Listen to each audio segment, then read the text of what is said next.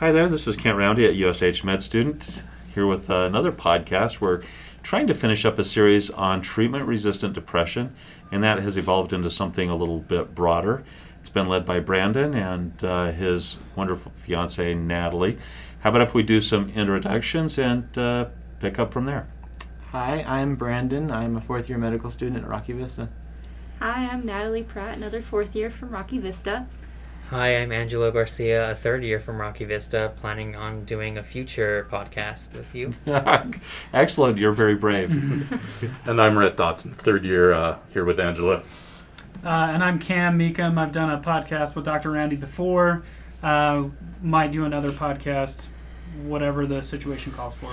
Yeah, we're kind of looking forward to see what this rotation brings about. Cam is going into emergency medicine. I think we've mentioned that before. Just got back from an audition rotation in Austin. Is that right? Yeah. And I think Natalie and Brandon will take just a second, since this podcast is going to be a little bit shorter than some. You guys have some audition rotations set up pretty soon as well. Where's your next rotation? Nellis Air Force Base in Nevada. That's where we'll be next, yeah. You're going just in time. I think it will start cooling down there in the next couple of weeks, right? Yeah. Perfect. Very good, very good. All right, so last podcast we talked about, I think, oddball or TCAs. Tricyclics, and the take-home point was what? They work really well for depression, but they have a lot of side effects. Oh, that's really, really great. And it seemed like if you can remember two things, they are SIGI caps. Sleep, interest, guilt, energies, concentration, appetite, psychomotor, and suicide. And I think the effects of anticholinergics. Oh, like hot as a hat, or hot as a Hot as a hair, dry as a bone. Yeah. Just, Mad as a hatter. Yeah. Yeah. So TCAs have those anticholinergic effects, right? Mm-hmm. All right, so let's talk about MAOI inhibitors, monoamine oxidase inhibitors. We've got 4 medications that kind of rise to the top here, even though there are a few more than that. 2 or 3 seem to be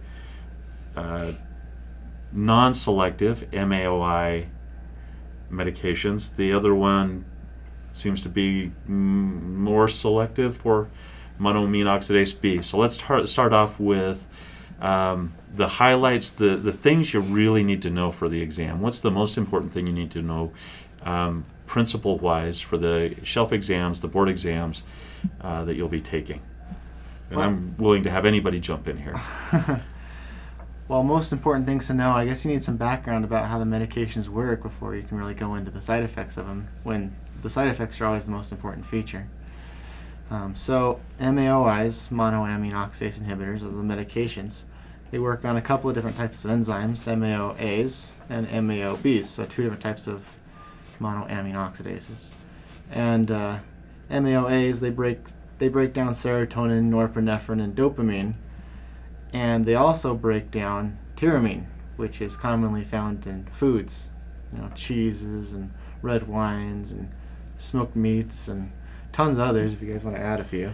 Fava beans, I think. I didn't know that one. We also, so Beer. not just beer, anything aged, right? If you think aged products, you're going to be fairly safe. The other thing that surprised me, though, was the way that this is important, right? So the MAOB is found more in the brain. It appears to just break down dopamine. It doesn't have much of an effect on the other neurotransmitters I mentioned. And then the monoamine oxidase A, in a lot of places, but one of those places in the gut, may be protective against other amines coming in and causing problems with blood pressure. So I was kind of intrigued how that happened. Do you want to describe that, Brandon? Well, MAOA is in your gut as well as other places, and so when you eat tyramine, which is a protein found in several foods we mentioned, if that enzyme isn't functioning at capacity, then you will have unaltered tyramine enter your systemic circulation, and it will displace norepinephrine.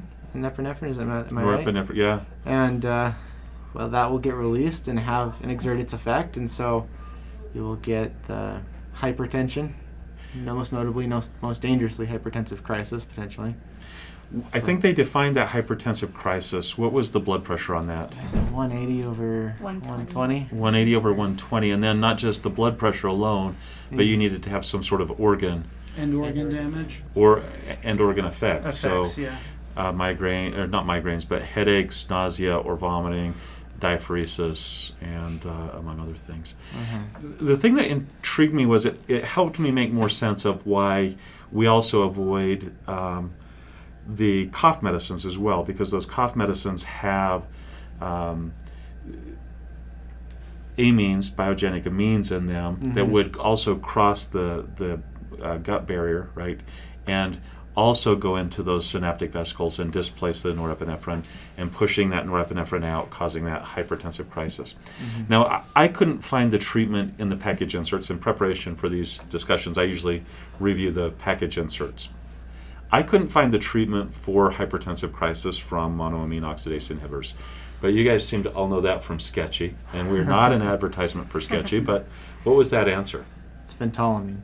Phentolamine. So if somebody comes in and has eaten aged cheese and wine with their monoamine oxidase inhibitor, then phentolamine, if their blood pressure is 180 over 120 or higher, and they're having symptoms, physical symptoms of the condition. Right, and that makes sense because it's an alpha-1 and alpha-2 blocker, and now think back to what norepinephrine acts on, so it should logically make sense, right? It should, if you remember every picture from Sketchy Farm. I have to tell you guys, I'm so impressed with what you guys learned in pharmacology. You guys seem to have great memories and great tools to learn with. Now, we also talked about not just treatment of the hypertensive crisis. I think we've also seen it written as tyramine crisis in a few places, but I think the package inserts usually refer to it as hypertensive crisis. There was also the treatment if you see the hypertensive crisis coming, and Natalie, I think you read more about that. Right. So if you see prodromal symptoms like the headache, the nausea, and you're kind of aware that they're on an MAOI, the best thing to do is discontinue that MAOI as soon as possible. And then phentolamine as well, if that's available too. Yeah. You look like you have a question. I don't have a question. You look at me like you have a question.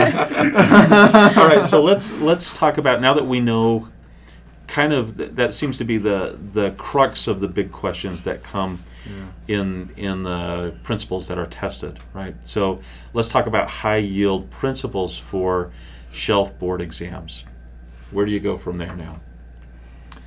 I think we really just covered the biggest thing with MAOIs, is the tyramine crisis, because MAOIs aren't used a whole much anymore. Are they, in your experience, used? Not very much. Yeah. They are used. What intrigued me was one of the packages, I think it was for tranylcypromine, also known as Parnate.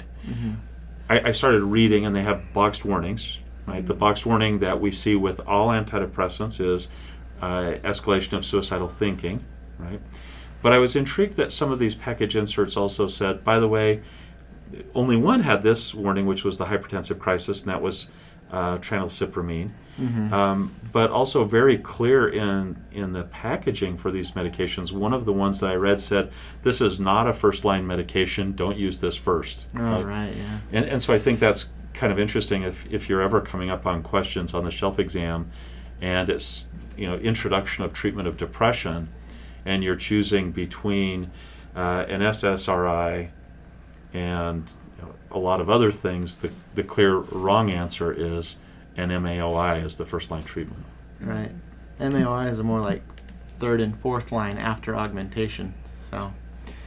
Right. So if we're talking about the Texas Medication Algorithm Project, TMAP, then we would say that they're way down the list, right? Did we cover the treatment algorithm already, or is that something we're doing in the future? Yes. We'll see how this goes, but maybe Thursday we'll have kind of a close-up and talk about, now that we've addressed this range of medications, how would you use them in concert? What would maybe STEM questions look like based on the principles that we've talked about, and how would we think about answering them? Yep. So that gives our third-year students something to prepare for, right? Wow, that was an evil fourth-year look you just threw that way, Brandon. All right, so highlights again. Hypertensive crisis caused by aged foods primarily, but essentially anything that has a biogenic amine that can knock norepinephrine out of the synaptic vesicles and release into the bloodstream, causing the hypertensive crisis. There's also some questions that I think are probably high yield about timing. For example, if you're on an SSRI and you want to start a monoamine oxidase inhibitor, how long do you wait? About 2 weeks. And if it's Prozac, how long do you wait? Prozac, also known as fluoxetine. Because fluoxetine has an exceptionally long half-life. You gotta wait A month. 4 A month, weeks? I Yeah, I think was thinking that's 4 weeks, but I wasn't sure. That's my recollection, yes. So I think those are the high yield principles. Now let's talk about the medications themselves. So tranylcypromine, Parnate, I think is the name that it was associated with years ago. They've been generic medications now for a very long time. What do we need to know about tranylcypromine? Well, from the reading that I did, it seems that tranylcypromine, of the list of 4 that I have here, is most associated with hypertensive crisis, and so definitely be on the lookout for that. There's some other safer options in the MOI class if that's what you're looking for. Interestingly enough, that was the only one that I found the packet or the boxed warning about with the hypertensive crisis. So perhaps that's not just lore. There must be some data behind that led to that warning. Mm-hmm. What was the second MAOI that you found? Sledgeline is a relatively high yield MAOI. Now this one is different than the other 3 that we're going to talk about. So it's different than tranylcypromine and the 2 that will follow. Mm-hmm. How is it different? So earlier we talked about MAOA and MAOB. Sledgeline seems to prefer MAOB, but can still inhibit MAOA in high enough doses. And so I believe this is why it is more popular, is because it seems a little safer by not inhibiting MAOA as much. I noticed that there's also another indication for this medication. It's not just indicated for the treatment of depression. Also Parkinson's. Yeah, and how does it do that? So with the MAOB receptors, you had mentioned, Brandon, earlier that they mainly break down or metabolize dopamine. And since the MAOBs are more classically found in the CNS, we can use sledgeline as a way to augment and modulate the amount of dopamine that is in concentration within the central nervous system. I believe that, if I could be wrong on this, but I think that sledgeline is also indicated for restless leg syndrome. We might want to check on that. But if anybody has a phone and can find that immediately, we'll know shortly. I didn't see that. I saw the other 2 indications. Okay. But I think the main one that I've seen in clinic and throughout is as an augment for Parkinson's. Okay, very good. Now, the thing that surprised me most, we're going to reach out to our chemists in the room here. And it seems like, Angelo, you might be one of our chemists. And Natalie, as you guys may or may not know, is actually a chemistry major. I think that's something that you let slip in one of these previous podcasts in any case. So reading the package information regarding sledgeline, I came across a little section that sort of shocked me. And I asked you guys about it. I said, hey, did anybody else see this little section about sledgeline being metabolized into methamphetamine? Correct. And there was sort of this look of, what? Yeah, I've never heard of that before, but that's what the package insert seems to state, that it breaks down into metabolites that will eventually break down into methamphetamine. So it has something to do with enantiomers and isomers. I'm actually not very good at that part of chemistry, but it seems like they become the L form? Yes, most biologically active enzymes are found in the L form, like L-DOPA, for example. So I was able to deduce that the L form was the one that was the most biologically active, and the enantiomer, or those are the enantiomers. Then the R and S forms are specifically referring to the chiral carbon. So R being rotatory and S being the sinistral. Sinistral. Yeah, sinistral form. And it seems like they break down into the R form. So primarily the R form, but it's an L. levorotatory. Versus job. dextrorotatory. Yeah. So I think we came to the conclusion, though, that selegiline does break down into the kind of methamphetamine that you might buy on the streets. Which is crazy. Yeah, it'll trigger a drug test. You have to be aware of that if you go for a tox screen. Interesting. So things that you had no idea about and learned. So I thought that was one of the most interesting things about this molecule. Now this treatment seemed to open up some pathways for use of monoamine oxidase inhibitors that were harder to use before.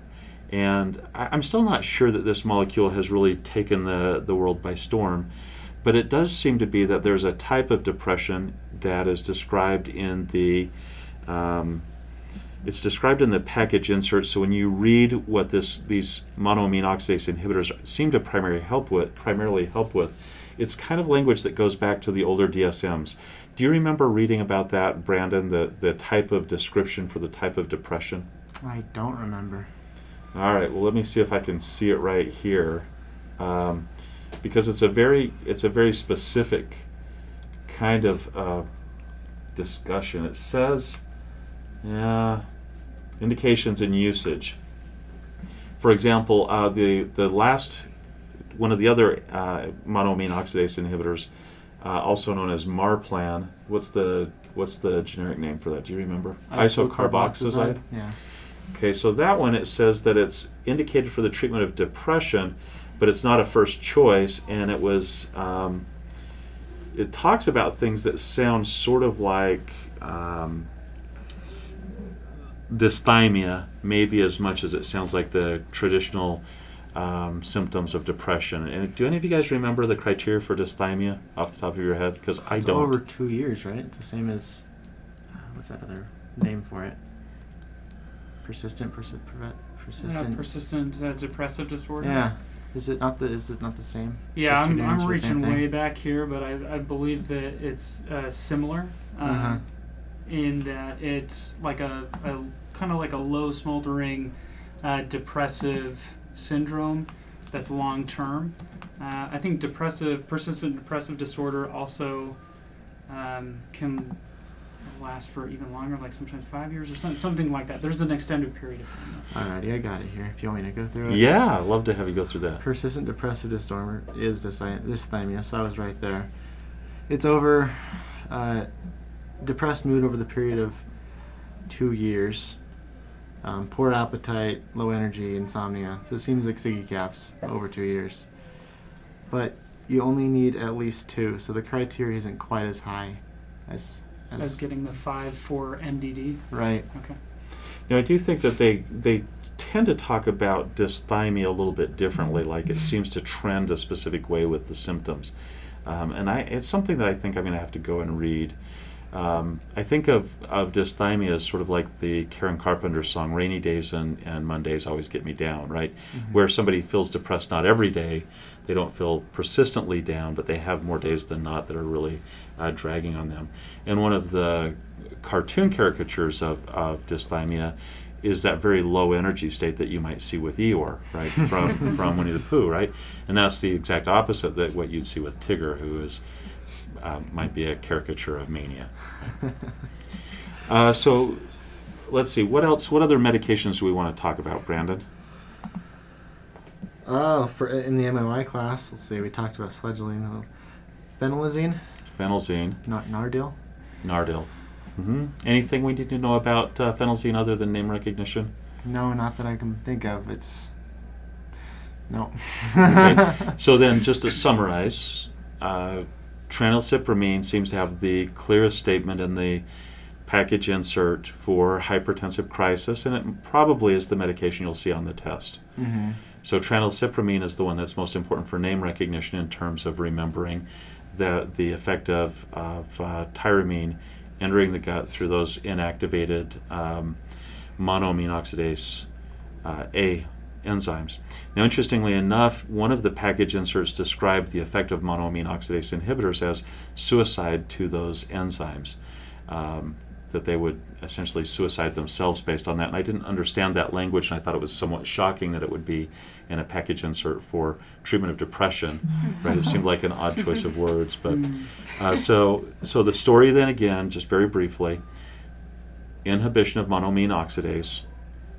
Because of the two different types and the locations of those, you get different effects from the more selective sledgeline versus the more general tranylcypromine, isocarboxazide, and phenylazine. And the high yield is, probably remember, phenylzine and sledgeline being somewhat selective. Does that sound about right? Sounds good. All right. Any other pearls or gems that you guys have picked up, principles that we should think about in terms of monoamine oxidase inhibitors before we call it a podcast? No. No. Sounds like we covered it. All right, guys. On that note, team out. Team out. Yeah.